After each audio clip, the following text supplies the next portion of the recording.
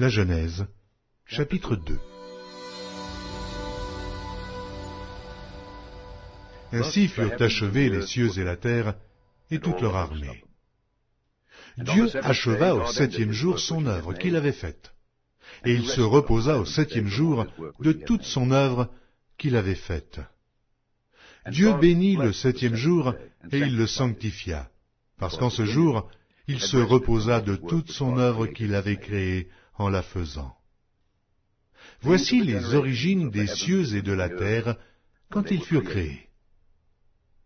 Lorsque l'Éternel Dieu fit une terre et des cieux, aucun arbuste des champs n'était encore sur la terre, et aucune herbe des champs ne germait encore, car l'Éternel Dieu n'avait pas fait pleuvoir sur la terre, et il n'y avait point d'homme pour cultiver le sol.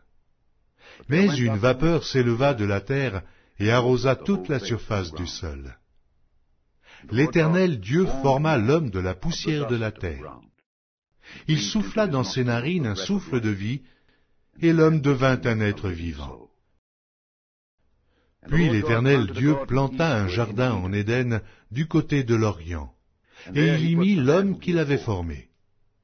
L'Éternel Dieu fit pousser du sol des arbres de toute espèce, agréables à voir et bons à manger, et l'arbre de la vie au milieu du jardin, et l'arbre de la connaissance du bien et du mal. Un fleuve sortait d'Éden pour arroser le jardin, et de là, il se divisait en 4 bras. Le nom du premier est Pichon. C'est celui qui entoure tout le pays de Havila où se trouve l'or. L'or de ce pays est pur. On y trouve aussi le bdolium et la pierre d'onyx. Le nom du second fleuve est Guillon. C'est celui qui entoure tout le pays de Cush. Le nom du troisième est Hidékel.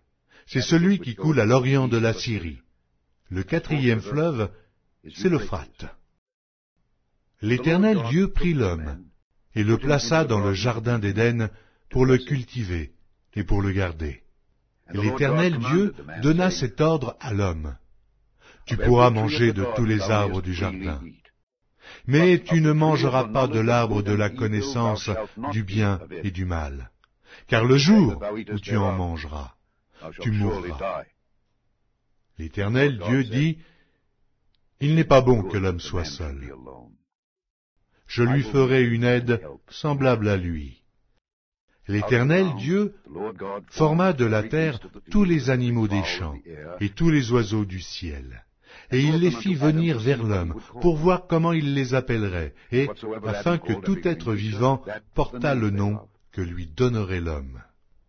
Et l'homme donna des noms à tout le bétail, aux oiseaux du ciel et à tous les animaux des champs. Mais pour l'homme, il ne trouva point d'aide semblable à lui. Alors l'Éternel Dieu fit tomber un profond sommeil sur l'homme qui s'endormit. Il prit une de ses côtes et referma la chair à sa place. L'Éternel Dieu forma une femme de la côte qu'il avait prise de l'homme, et il l'amena vers l'homme. Et l'homme dit, « Voici cette fois celle qui est os de mes os et chair de ma chair. On l'appellera femme, parce qu'elle a été prise de l'homme. C'est pourquoi l'homme quittera son père et sa mère et s'attachera à sa femme, et ils deviendront une seule chair. L'homme et sa femme étaient tous deux nus, et ils n'en avaient point honte.